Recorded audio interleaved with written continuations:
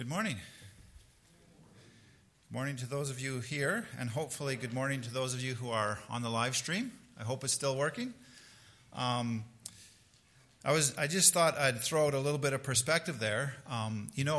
Every one of us uses technology every day, and most of the time it doesn't bother us. I mean, we all understand you're using a car, which is a piece of technology, and from time to time it gets a flat tire, and you deal with it, and you go on. And so when we come to stuff like our live stream and stuff, it's exactly the same. We use it, it's useful to us, and from time to time it has a problem, and we deal with it and go on. So I just was thinking about that. But I am actually encouraged this week for a couple of reasons. One is because we have a problem. For weeks, we had our attendance limitations, and we were sitting here with 20 to 30 people in the building, and that's fine. That's good. We were doing it. The last 2 weeks, we've been having many more people than we can legally have in the building wanting to be here. And so I'm encouraged by that tremendously for two reasons. One is because it means that all of us are just starting to decide it's time to move on with our lives and relax a little bit. And the other reason is because it means that we still have something here that people want to participate in. And so that's encouraging. And there's a couple of proposals that are coming to the board for how to deal with the fact our attendance limitations and allow as many people as want to be here with us. And so we'll be discussing those things at the board meeting. And be patient with us, be patient with one another as we try to do what we believe is right and move forward in that way. Let's take a moment now to pray. Lord, we are indeed grateful. It's been a period of time where we hear so many people complaining, and some of the complaints we agree with and some we disagree, and yet we have so much to be thankful for. We've had a mild winter despite the recent cold weather. We've had, despite severe and heartbreaking losses, we've had good health for many of us. We've had your word constantly before us if we choose to engage with it. We've had our friendships. You're always good to us, as you have promised. Lord, we know that there are some people who are not here, not because of our limitations, but because of physical difficulties and sicknesses. And so, Lord, we just pour out our hearts for those people, and I just invite all of you here listening to add some names to the list of those that you would pray for their health, that they would be encouraged in their sickness, that they would come to know Jesus in an intimate way as they struggle in this way. But even beyond that, Lord Jesus, that you would heal their bodies and their souls. Lord, we're reminded of many places in the world that have great difficulties. A friend of mine, a pastor in Cold Lake, whose family is in Zimbabwe, and just people dying seemingly every day. He has to attend a funeral in the middle of the night online. Lord, I pray for those places and those people and those churches that don't have healthcare systems to deal with a situation like this. Lord, we know of family members and friends of our friends and church members from Mexico who have had to deal with COVID on a whole different level. And so we just pray for them. We pray for their spiritual care. We pray for their health. We pray for their grief. And Lord, we're reminded by our sister Elsabeth in Africa, from Africa as well as her family members in refugee camps and just unimaginable difficulties for those of us here in Canada. Lord, we pray that as we pray for the church, our brothers and sisters around the world in difficult circumstances, that we would become overwhelmed with gratefulness for the things you've given us, and that we would not use the freedoms and resources that we have only for our own pleasure, but that we would find ways, not out of duty, but out of joy, to share. And so we pray, though our hearts are heavy from certain things, we pray with thanksgiving that you have given us so much. In Jesus' name, amen.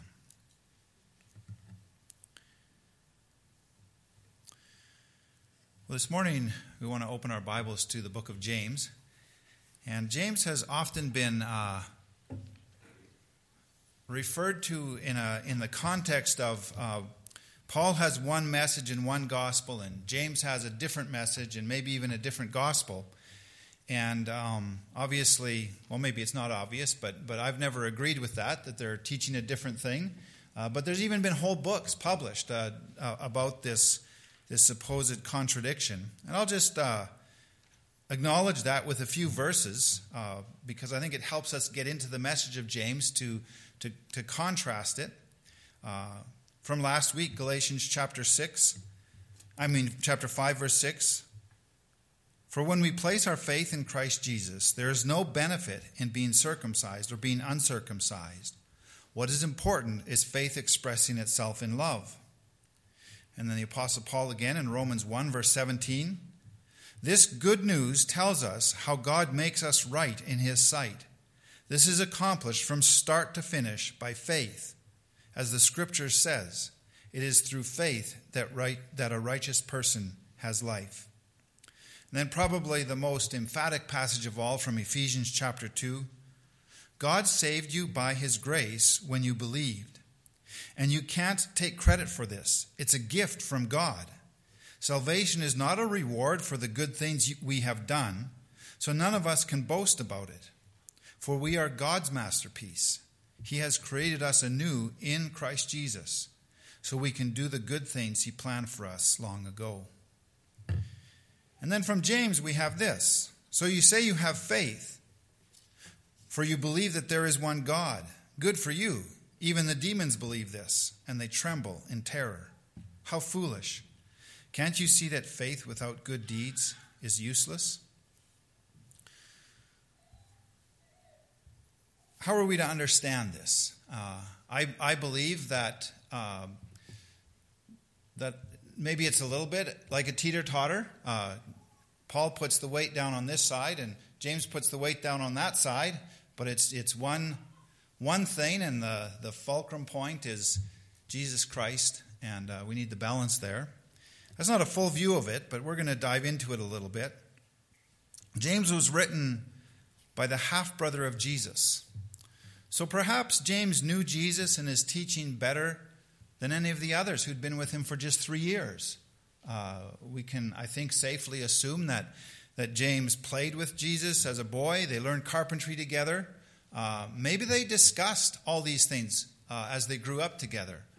We know for certain that Jesus was teaching with great wisdom at a very young age in the temple that astounded the Sadducees and the Pharisees and the other teachers of the law in the temple. So obviously he was thinking about these things and talking about them from a young age. But we have no record that James and Jesus as young boys talked about all this stuff. But the thing that we have in the book of James is James references probably at least 20 times the Sermon on the Mount.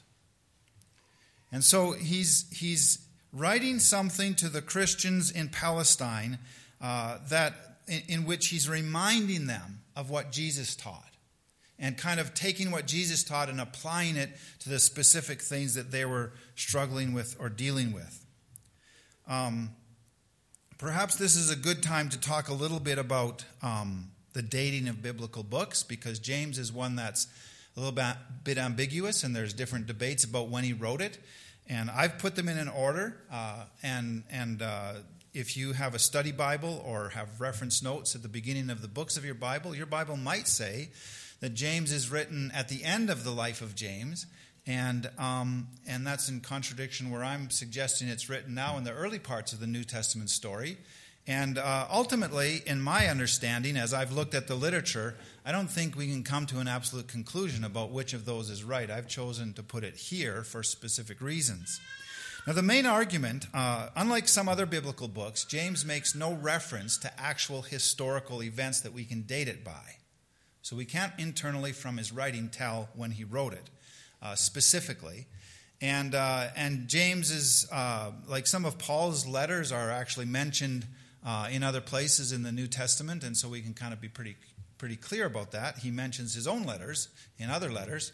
But with James we don't have that. So we have to look at what's written, in what he wrote, and try to fit it into a historical context of where we think this would have been the response. And so the traditional view has been that because James references the Sermon on the Mount so many times, he must have written his letter after the Gospels were written. And we know that Luke and Matthew that have the Sermon on the Mount in them were written much later. So that's a really good argument, and maybe it's the right one. The argument for placing it here, as I have done, is that taking into account the way people taught information in the first century.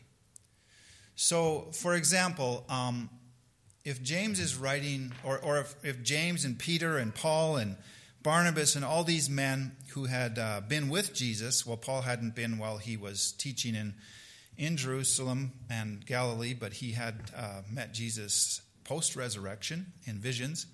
But these people who knew Jesus' teaching well were bringing this information to a largely illiterate population. And so writing something down and then giving it to them was of little value. There might have been a person or two that could read it, but how teaching was not just in the Gospels or not just in the church, but how teaching that was meant for the general public was done in those days, as is still common in illiterate countries. The information is packaged into small, memorizable units. So when you read the Gospels, that's what you get, right? You get a parable, and then you get another parable with no story in between. And then you get an anecdote or a little bit of narrative, but it's clearly packaged into a story. You get a little bit of teaching. Jesus taught this, and it usually has a vivid illustration that helps you remember it. And so these were little packages of truth from what Jesus taught that they would, if you were preaching in Antioch, or if you were preaching in Tarshish, or if you went to Bethlehem, or if you went, you would have these in your memory bank, and given the situation, you would pull a few different of these little packages of teaching that Jesus taught, and put them together into a teaching. And so only later on, when the apostles knew that they were going to pass on and they needed to preserve these teachings for future generations, did they write them down into the Gospels. So Paul, in Galatians, writing to the Gentile Christians who had not yet absorbed this type of teaching, didn't reference it. Whereas James, writing to the Palestinian Christians from the Jerusalem church dispersed through persecution, was talking to people who already would have had these little packets of truth that they could know and remember, and when he references them in his book, they'd know what he's referencing. At least that's... And then the other thing is, when I read James, it fits the context of coming after, during the same period as Galatians, and coming after the Jerusalem Council. So I can't be sure of that with this book. There's other books that we're much more sure of when they were written. So I've just chosen...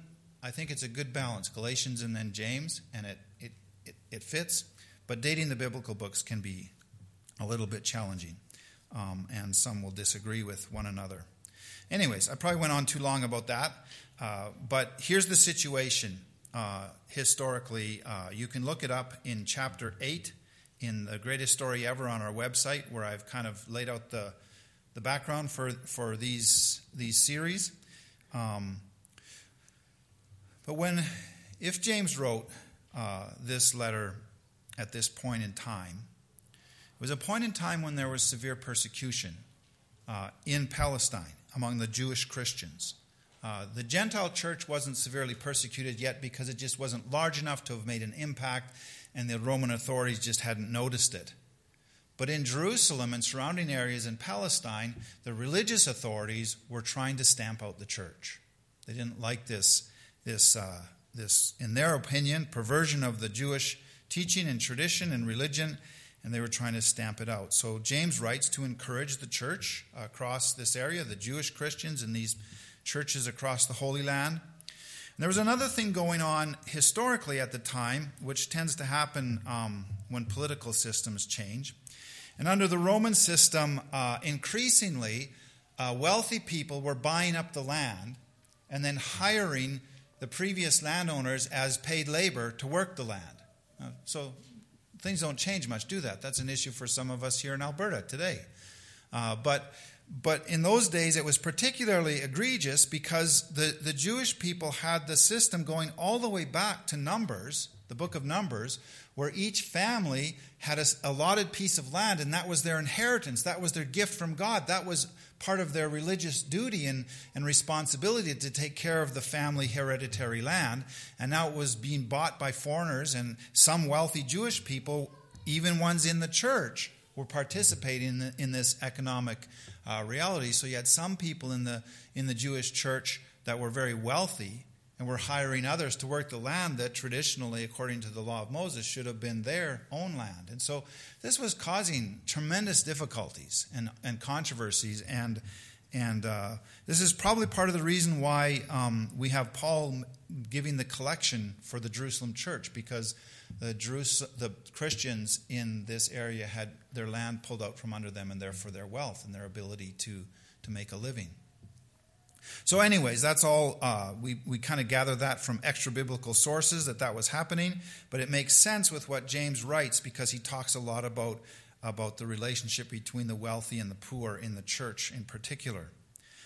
There's also rumors at this time that Paul has corrupted the faith. He's come to Jerusalem. They had the Jerusalem Council, and this letter comes out that says we don't require all the law for the Gentile believers. And so the Jewish believers are taking that in two directions. Some are saying that's a perversion, and Paul has perverted the gospel, and we need to combat that and bring the law back into the church. And others are saying, okay, then we can live however we want. There's no morality at all. Jesus saved us. Doesn't matter what we do here on earth. And so both of those things were going on and causing problems in the church. And it expressed itself as we read the book of James. He talks a lot about our tongues, about our speech. It expresses itself in hypercritical, controversial speech with one another inside the church. And so he writes this little letter to the people, to the Jewish Christians throughout Palestine, addressing these issues, and he uses the Sermon on the Mount that I think would have been in their memories. If you were in that area, we know that the people who were in Jerusalem and at Galilee when Jesus taught these things, they were dispersed to all these churches. And so you very well might have had someone in your church, if you were a recipient of James's letter, who had been on the side of the mountain when Jesus spoke these things. And anyways, we can talk in private about some of these things if that's interesting to you. But I want to do an illustration, and it's a little bit dangerous. I'm a little bit nervous because people are going to be watching me. So we'll see how it goes. I'm not very good at this. We'll give it a try.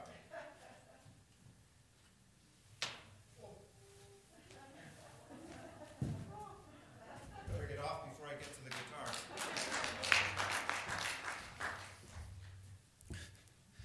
I don't know if I'm just showing off or if it's an illustration. The point I'm trying to make is this. I can tell you how to ride a unicycle in one sentence. It's really not difficult. What you do is you begin to allow the bike to fall down. And then you use the pedals to keep from falling. That's it. Get that, and you can ride it. I actually believe that just about any one of you, if your hips and knees work, that's not everyone, I guess, but just about every one of you could learn it. So that sounds easy enough, right? But If that's all I tell you, I'm missing a big piece, because the big piece is this. When you let it start to fall, it usually does go all the way. And it's going to take you probably a whole summer of falling over and over and over and over again for weeks on end, practicing most days. And everyone I know there's a few exceptions because some people are more coordinated than me, but everyone I know that's learned to ride a unicycle, the first one has fallen so many times you have to throw it in the garbage before you actually learn. And then you buy a new one, and now you can ride it. So there's a lot to it. But the actual process is less complicated than a two-wheeled bicycle. Because in a two-wheeled, you have to learn to pedal, balance, steer. There's many more things. Here it's just one thing. Let it start to fall, and then catch it before it gets there. That's it. Well, steering is a little more complicated. But the point is, you can describe something, and what you've described is absolutely true. But yet to actually then do what's been described, there's some content to it. And that's what we have here. In Galatians last week, I emphasized what I think is the key verse in Galatians, which is, for in Christ Jesus... No, sorry. I'm on the wrong page on my notes. The only thing that counts is faith expressing itself through love. Meaning, if you add anything to the gospel, it's a perversion. It's not the same gospel anymore. The only thing that counts is faith expressing itself through love.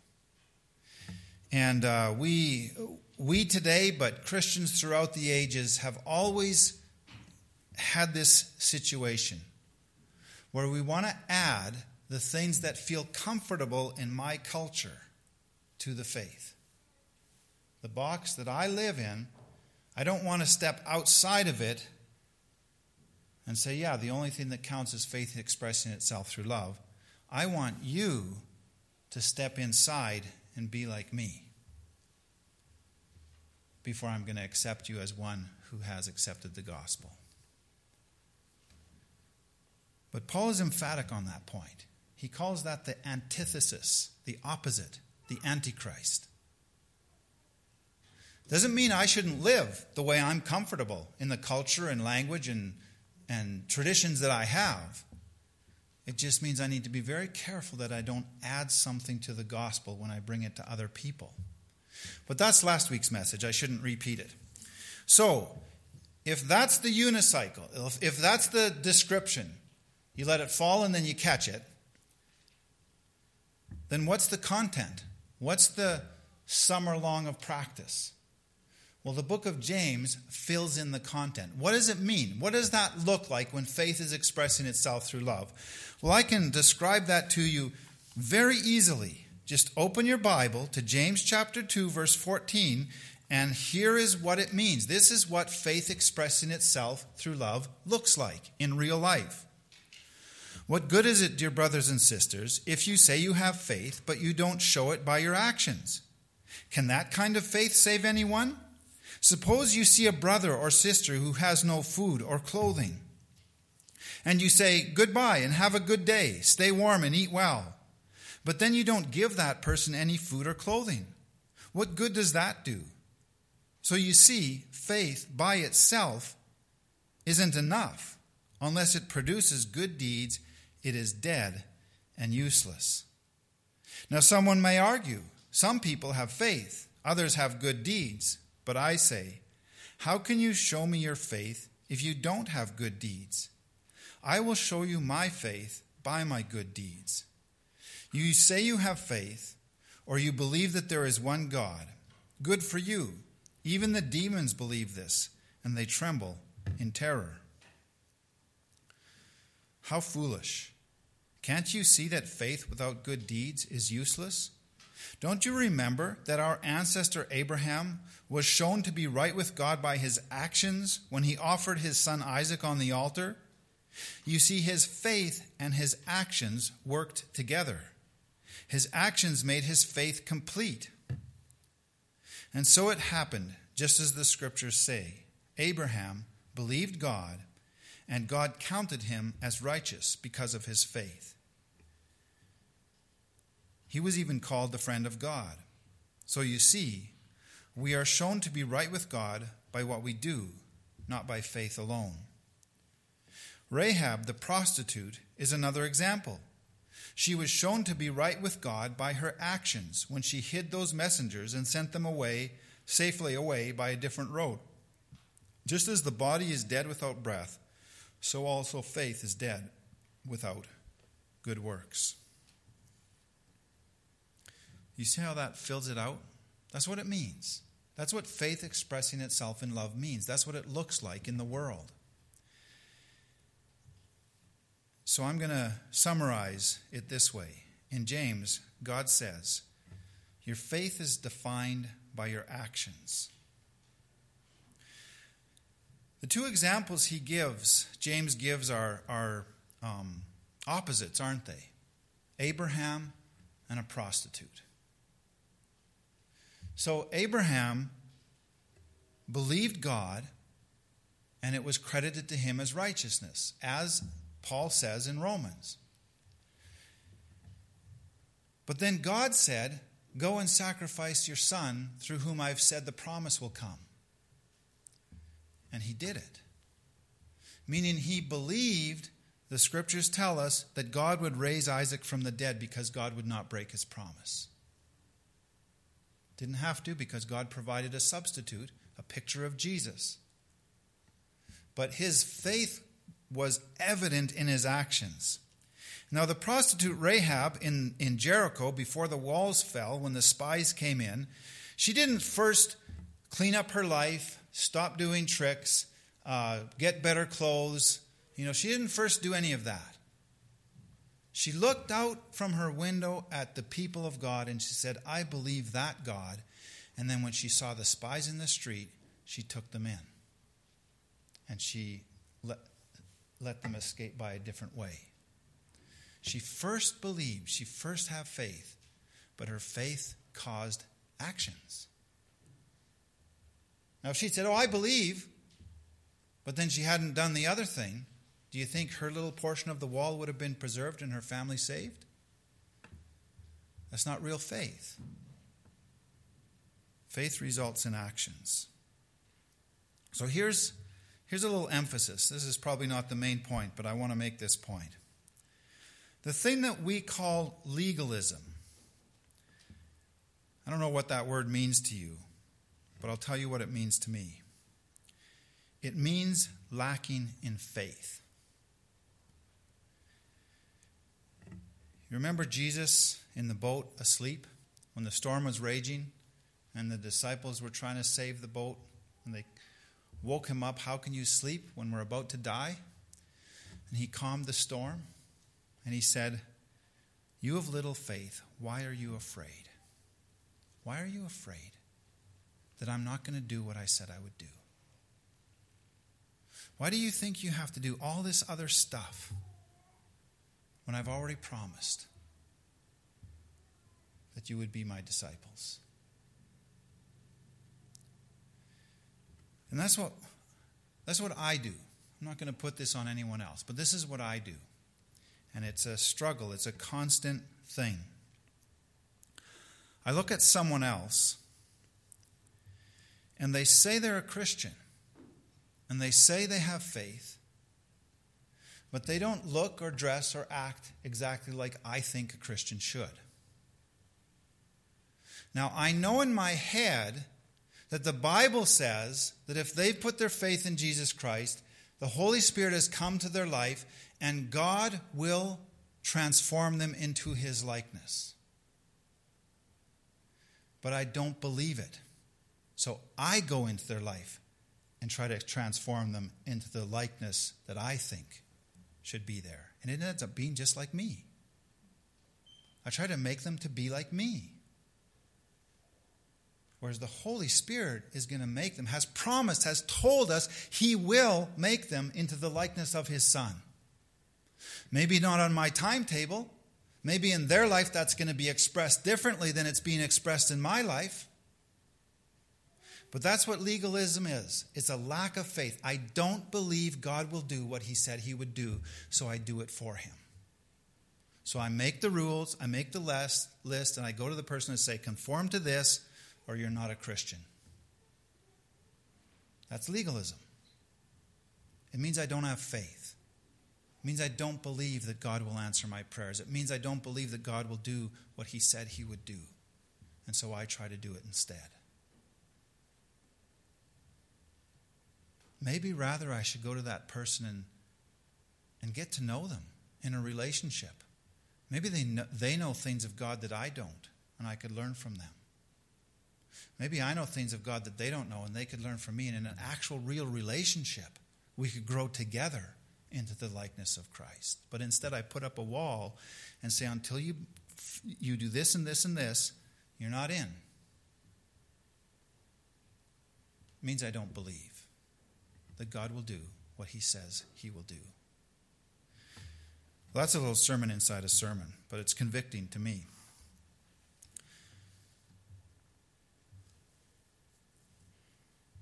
So James is confronting these Christians, these Jewish Christians, who are struggling with this new thing that has come out that says Gentile Christians aren't going to be required to meet the standards of the religious law.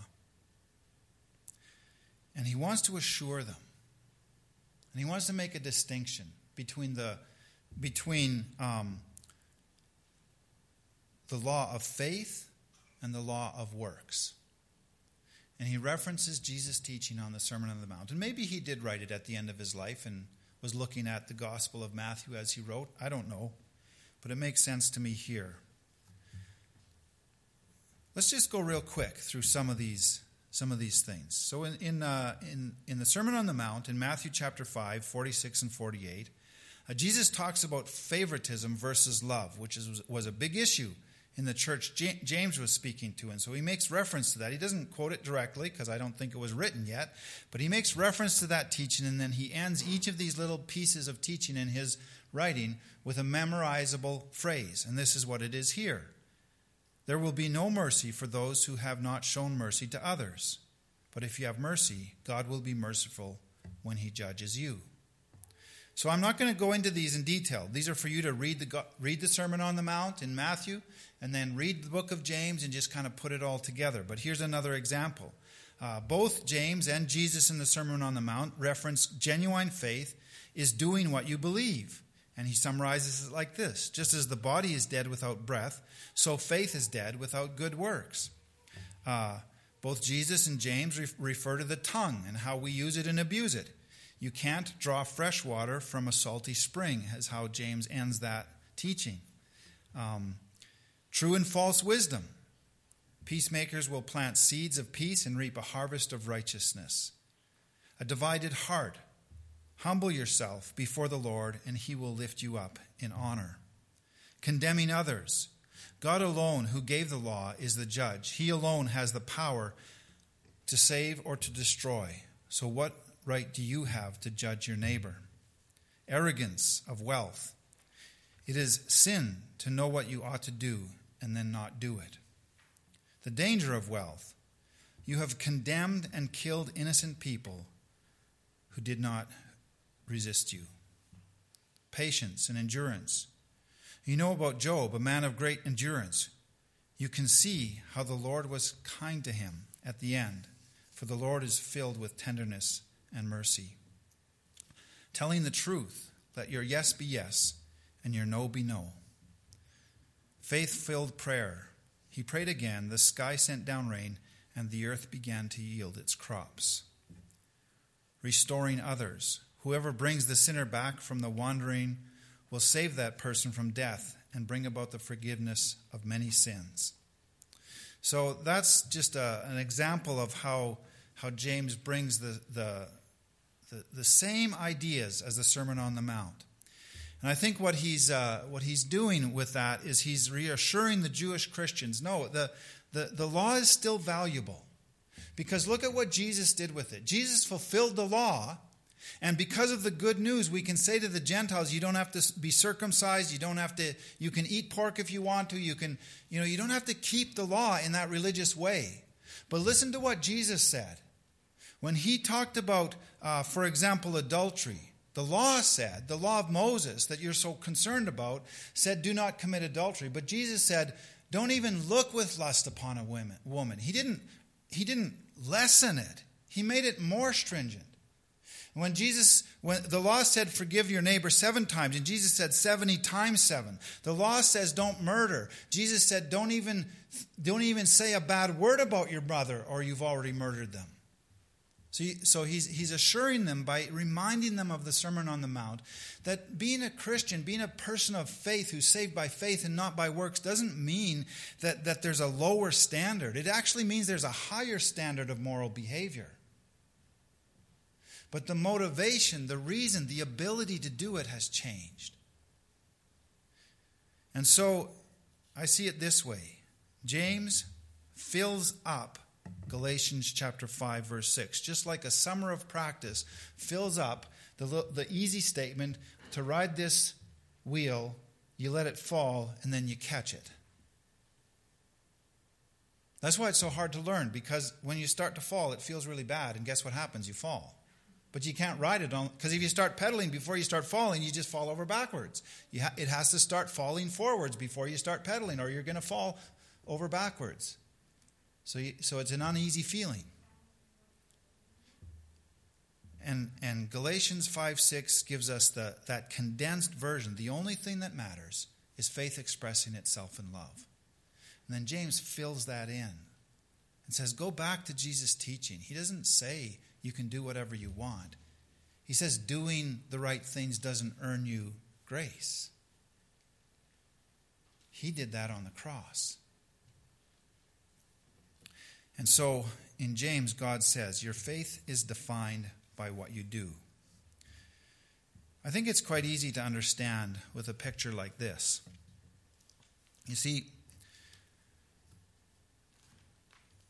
on the top line, you receive the gifts. They're 100% yours.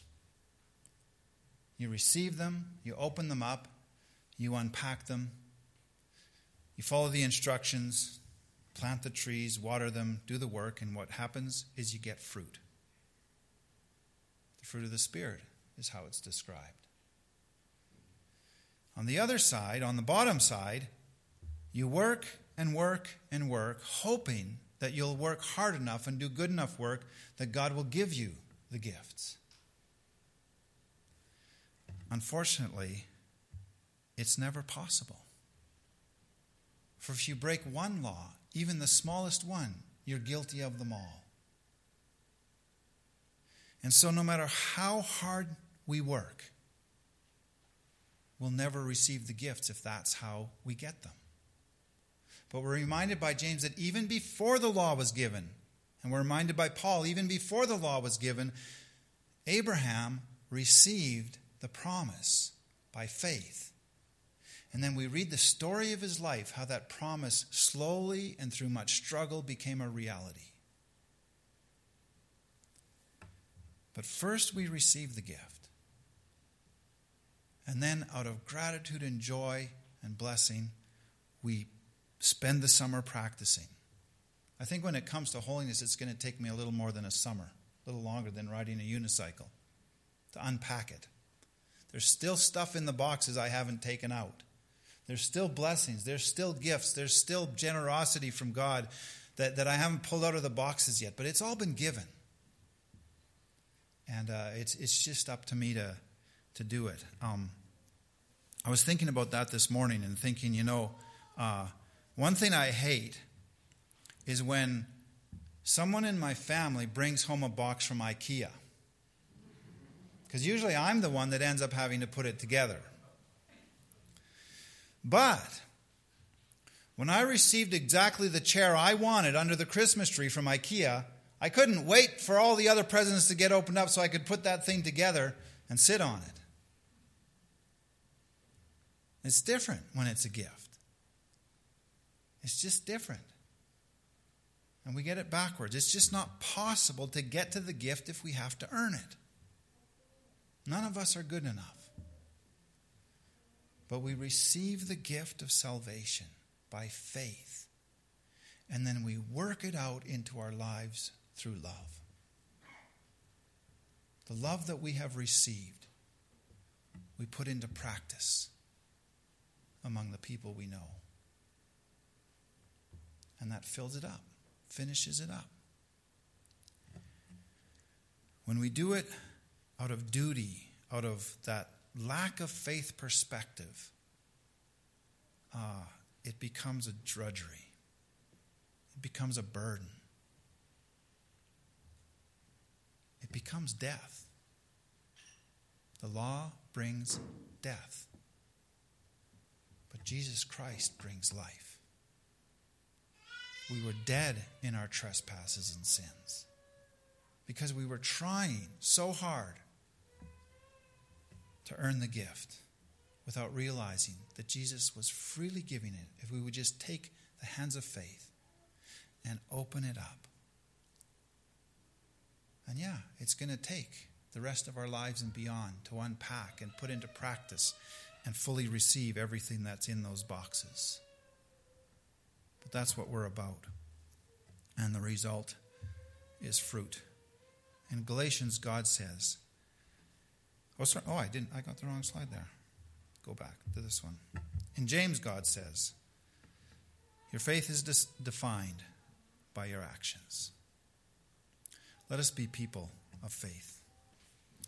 I'm going to pray to close the service this morning. I've also chosen a video for you guys to watch and a song to go with our closing, just to focus your thoughts and focus your attention to faith this week as you go, and to put it into practice as you live your lives day to day. And I hope it speaks to you as it did to me this morning. It actually wasn't the song I was going to use this morning.